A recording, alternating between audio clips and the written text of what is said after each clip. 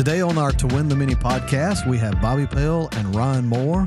Guys, we're glad to have you. Today we're going to talk about church planting and church planting specifically in Indiana.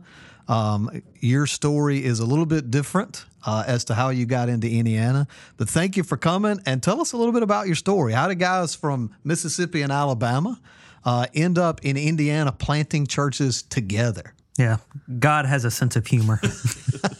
That's true. It's true. Yeah. So I'm Bobby. I've been there 30 years. Moved in 1993 as a church planter. Grew up in the Chattanooga, Tennessee area, and moved to. Okay, I said Alabama because you're I'm an an Alabama fan. Yeah. My dad's from Fort Payne. Dad's from Fort Payne. Right. That's how all that happened.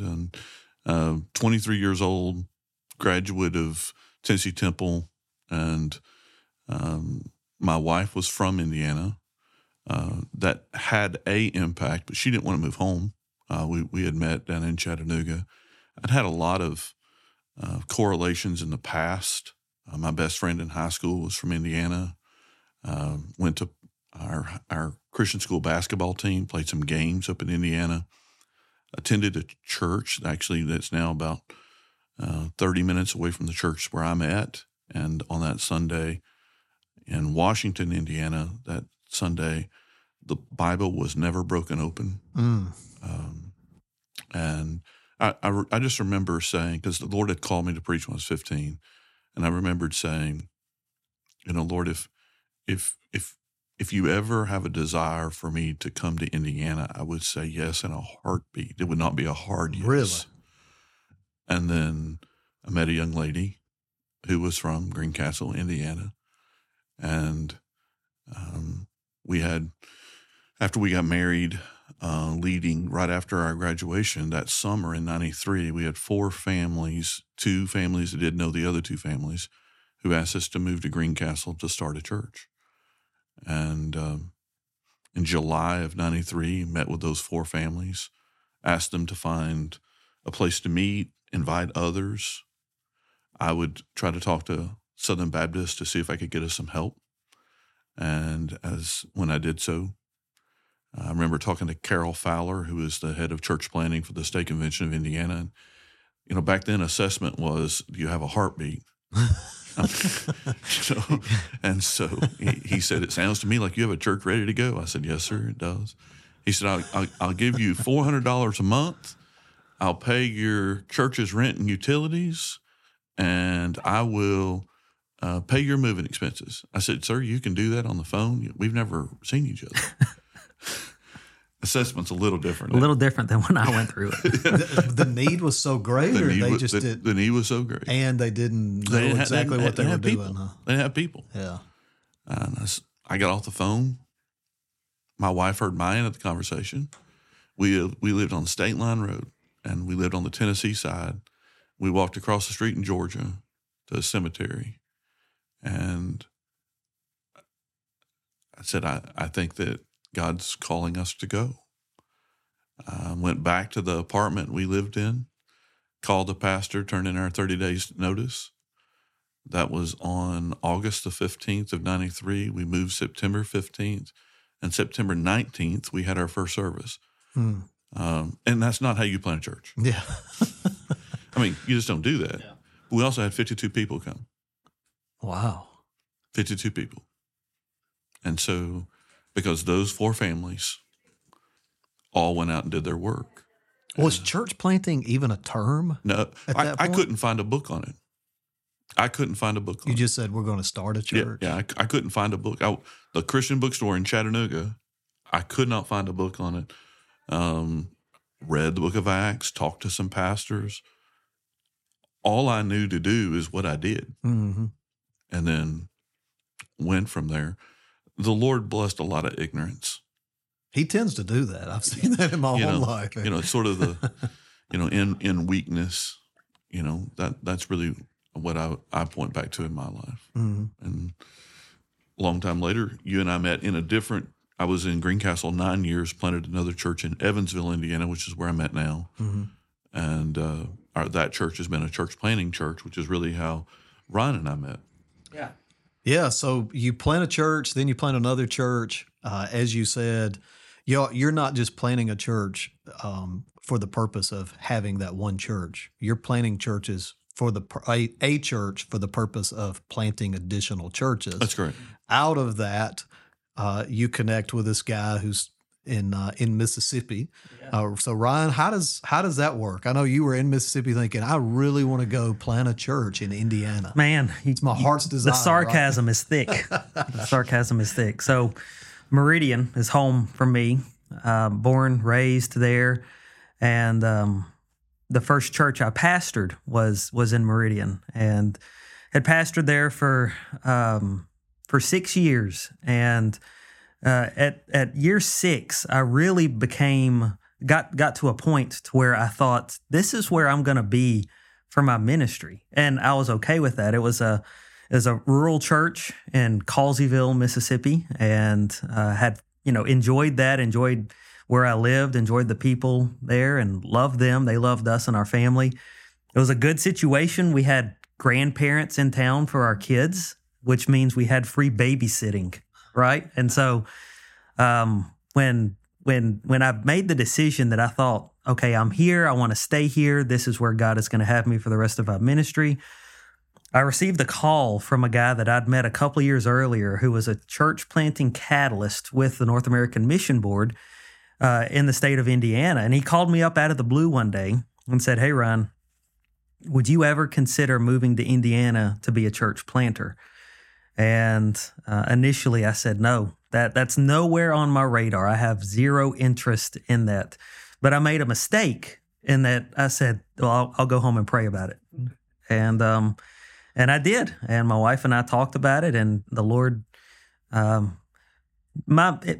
had a conversation about this morning about how do you determine where God is leading. And for me, I had a pastor encourage me one time that when you have opportunities present themselves before you, take a step and just see what doors God opens in that. And so we took a step in that, and we started having more conversations with other folks at NAM about after that question about being planters in Indiana. God really gave us a peace about it. And so in 2016, we moved from Mississippi to Indiana to be planters. Northwoods, we were introduced to one another by a church planting catalyst with the North American Mission Board. And Northwoods was gracious and came alongside us and said that they'd be our sending church. And so did that. And so grateful for Northwoods. Yeah, and both of y'all, I didn't mention the church that you're both connected with, Northwoods Church there in Evansville. And the church's been there 9 years? Is that what you said? No, I mean... you were at your first church for 9 years. For 9 years, yeah. Yeah, the church this year celebrates 21 years. Wow. Yeah. Wow. So that's awesome. Mm-hmm. Healthy church. I had the opportunity to go there and just see the work that you guys are doing. All right. So y'all are the perfect guys to help me. All right. I teach preaching, pastoral ministry. And one of the things that I try to help our students work through, obviously, they come here and go, I'm called. Not sure what I'm called to. So we talk about missions and we talk about pastoring established churches. We talk about the possibility of church planting. Both of you were on staff at an established church before you go to Indiana. You're pastoring a church. Some of the ways that I try to distinguish it, but again, I'm really asking for help here. We talk about the established church, and then we talk about church planting. And sometimes I'll talk about it from the standpoint of there are church planters, and then there are church planters who are going to plant a church that they will pastor. And the church planters are almost like, I remember talking to a church planting guy here when I came as a student, because I'd never heard of what church planting, what is that? And he talked about how it's an apostolic, like lowercase a, apostolic ministry, where you'll go in like Paul, start a church, and then you transition to another church. So and y'all do assessments with North American Mission Board and also with guys that you're personally mentoring and training. How do you guys characterize this is an established church guy? He's called to an established church. This seems like a church planter. And do y'all distinguish between this seems like that apostolic church planter who's probably going to plant multiple churches versus this might be a guy who's going to plant a church and pastor it for 40 years. Do you even need to distinguish that? I guess would be a follow-up question. Yeah, I definitely distinguish in those ways. And I just think that from a church planting, we often look at church planters monolithically, and that's a mistake. Because to what you're saying, some planters, they're just catalytic. They're going to plant, then they're going to plant, then they're going to plant, and then they're going to plant. So that's the term you would use for what I was saying, apostolic, right? Yeah. Okay. Yeah. And I agree with the spiritual giftedness of that it is an apostolic gift, a lowercase. Yeah. Yeah. But if you would, they catalyze. And to be honest, if you left them in one location, they're probably not going to do well because of their giftedness.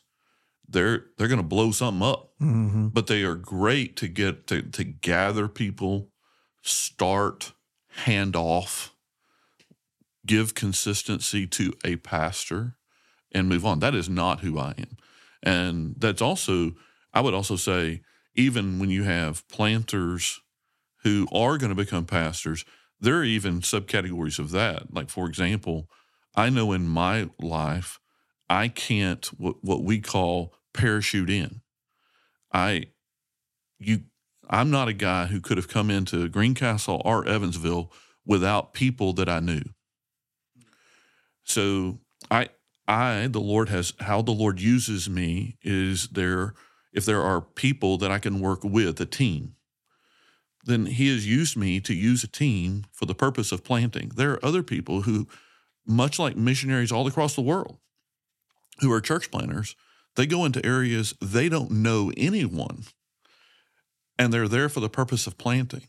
I so respect those brothers. That is just not how God has made me. And I think just understanding not only that there are differences between planters and pastors, there are differences between planters and planters, and understanding the way you have been wired. That's really what our heart is whenever we sit down and work with planters. Who are you? How has God made you? How has God gifted you? What are you passionate about? What are you good at? And then help release them to go accomplish that. That's sort of I don't know if that helps. No, it helps a lot. Sitting back and thinking through, but from a categorizing, that's important. I transition, if you would, from planter to pastor. And some guys just can't do that. Was that difficult? Yes. Was it? Yes. And because part of what made that difficult for me is understanding the timing of when you have to make the switch. And I'm still a pastor who thinks like a planter, but I'm not a planter who's pastoring. I'm a pastor. So does that mean you're constantly thinking about change? Yes. Let's do something new. Let's do something different. Yes. And that's dangerous. Okay. I admit that. But I'm not afraid of change. Ryan's on staff with me. He knows. I mean, we wonder when Bobby's going to come in. All right, what's happening this week? What's our marching orders this week? I mean, there's some truth to that. Are y'all? It seems that the church and the church staff would be wired for that, right? I know people don't like change in general, sure, but it seems like y'all's church would be maybe more wired for it. Yeah. Would that be accurate? Yeah, for sure. Bobby definitely has some qualities about him of that. He may not, the apostolic nature in him. He's not looking to leave Northwoods. He's not looking to plant himself another place, but that idea of what is next, what's around the corner, does something need to change? He'll come in here into the office with an idea, and kind of where we find ourselves as staff is, okay, how do we implement this idea? Bobby is a team guy. He likes working with teams of people, and part of what that means is you find people that you work well with. That's right. Right, and that's important, right? I mean, Northwoods, we really do have a good team right now, and we all work well. We like each other. That's always helpful. That's helpful. It is. And it's not always the truth. It's not always the truth, but it is always helpful. That's right. Yeah. And so, it's a fun working environment. Now, of the 5 pastors we have on staff, 3 have been planters, and I think that helps it because 3 have can understand, whenever we bring something new to the table. Okay, so this is not the average church will take 90 to 100% of the things they did last year and do it next year, and that's just not the case with us. And I'm not saying most of the things, still 50 to 75% we will do, but 25 to 50% we won't. And we make some pretty severe adjustments on an annual basis, and just trying things, and some of those things don't work. So most churches are not comfortable with that, right? And by church, I mean the culture of the church, the people, the staff, everyone. They would flip out over something like that. Yeah, it sounds like you're vicariously apostolic as well. Like you get your apostolic itch or your catalytic itch through these other guys that you're sending out. Yeah, that's fair. And I think that's really important, because I agree. I mean, if you don't, however way a pastor is wired, if they're wired as a shepherd, then you better get your shepherding itch. If you're wired as a teacher, you better get your teaching itch. If evangelism, you better get your evangelism itch. Whatever, you better do that. And that doesn't mean we're not all to do all those things, but if you squelch that part that God has called you and gifted you to do, you will ultimately look to leave. And that's not always the wisest move either. At NOBTS and Level College, our mission is to prepare servants to walk with Christ, to proclaim His truth, and to fulfill His mission. If God's calling you to take your ministry a step further, let us help. Visit us at nobts.edu. As we're talking about this, the Ephesians 4, where God has given these various giftings to the church, and that apostle, we don't understand it because we're afraid of it. For one, obviously, we're not talking about Paul. Mm-hmm. That's capital A, apostle, and the work that we're talking about is vastly different. We're not apostles. And then even there are churches that call their ministries apostolic, and they mean capital A. That's right. As we're talking about lowercase a, so I would fit into the prophet mold in Ephesians 4, and there's this misunderstanding. Oh, you predict the future? Heavens, no. I wish I could. It'd be awesome, right? But it's more of that fourth telling of this is where you are, this is where you need to be, and I don't think we do a good job, not just with pastors of established churches, but planters and missionaries, helping people understand how God's wired them and called them. One of the things that I really appreciate with the assessments in the church planting world is that you guys really help people understand it seems like this is how God's wired you. Mm-hmm. And we need to do better jobs of that. I think it would help us all the way around.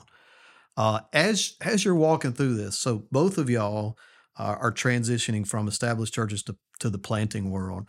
Ryan, you were pastoring an established church and then planting, and now, I mean, y'all are established, which I always remind people, that is the goal of every church plant, to become an established church. And church planters go, amen, brother, amen. We want to become an established church. That's not a bad word for a plant to become established. I often think of church planters. One of the words I'll use for planters is that they seem to be entrepreneurial, that they're thinking outside the box. And entrepreneurs say there's a need and no one's filling that need. I'm going to build whatever I need to fill that need. Is that fair? Is that accurate?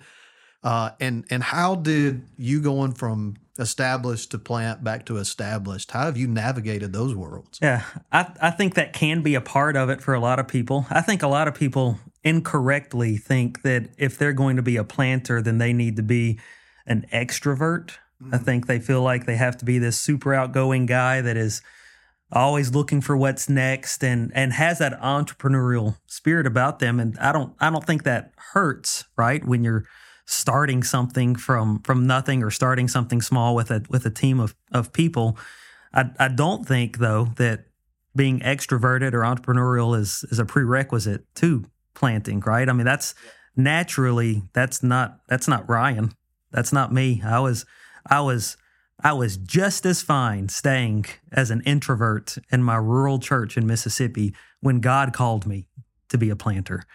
Now, there were some things that I had to learn when I got on the field that I didn't have to utilize when I was pastoring an established church. And I had people coming to church, Sunday in, Sunday out, whether or not I was making contacts into the community, right?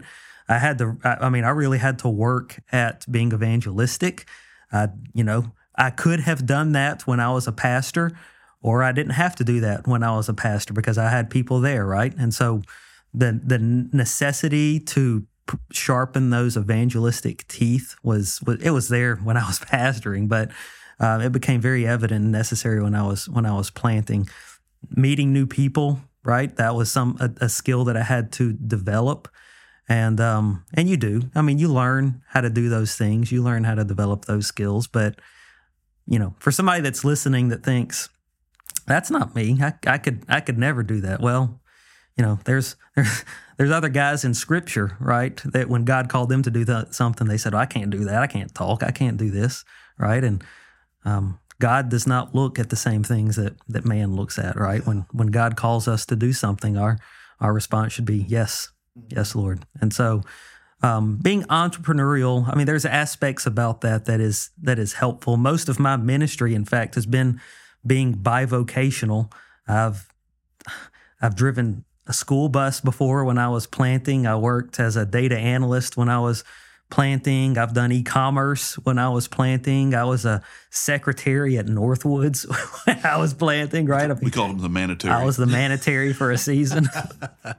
And now that's out for the world to hear, others will also call me the manatary. That's your new nickname. That's right. Put that on your resume. That was a mistake. And so, there's just times in my life where I've had to do that. Mm-hmm. And right now, God has me in a situation where I'm serving as a missions pastor in an established church, and I'm still able to work very closely with church planters and encourage them. And we have lots of planting partners, and I'm able to scratch that itch that I have because I'm, in the future, God may have me planting again. And, if he does, he does. So. Well, y'all have certainly helped me better just getting to know y'all. There was the perception of church planting, church planters, and y'all's personality is different than what we typically think of. And this conversation's helped me. And I think we need to have more of these. I wish we had more time. But I definitely appreciate you guys. The training that you guys are doing in Indiana, if somebody's listening and they're interested, how would you tell them to connect with y'all? Hey, for the work that you're doing, you guys are always looking for residents, for interns to come up there, learn about planting, but also to become planters through y'all.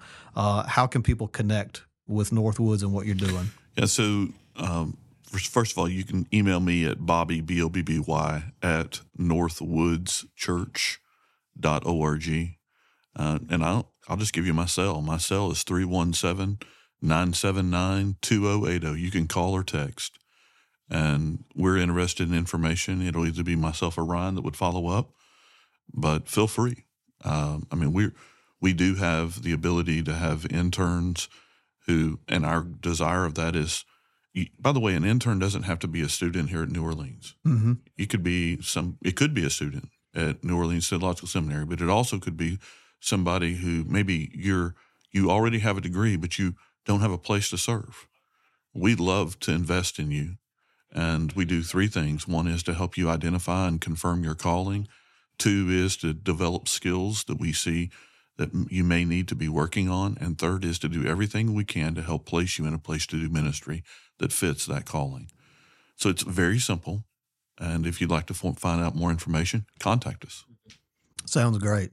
Guys, I appreciate y'all on a number of levels. I appreciate the work that you're doing. And as I've said, when I've had you in my class, I want more guys to connect with y'all and do go about church planting the way that you guys are doing that in Indiana. Yeah. So thank y'all for what you're doing. And thank you, Blake. It's been very fun. And thanks for being on here. Yeah. God bless you. Thanks. Thanks for listening to Win the Many, a podcast of the Caskey Center at New Orleans Baptist Theological Seminary. The Caskey Center for Church Excellence provides ministerial resources, including undergraduate and graduate scholarships for ministers serving Southern Baptist churches in Alabama, Indiana, Louisiana, Mississippi, Montana, and Wyoming. For access to additional resources or more information about our scholarship opportunities, visit our website at caskeycenter.com or nobts.edu.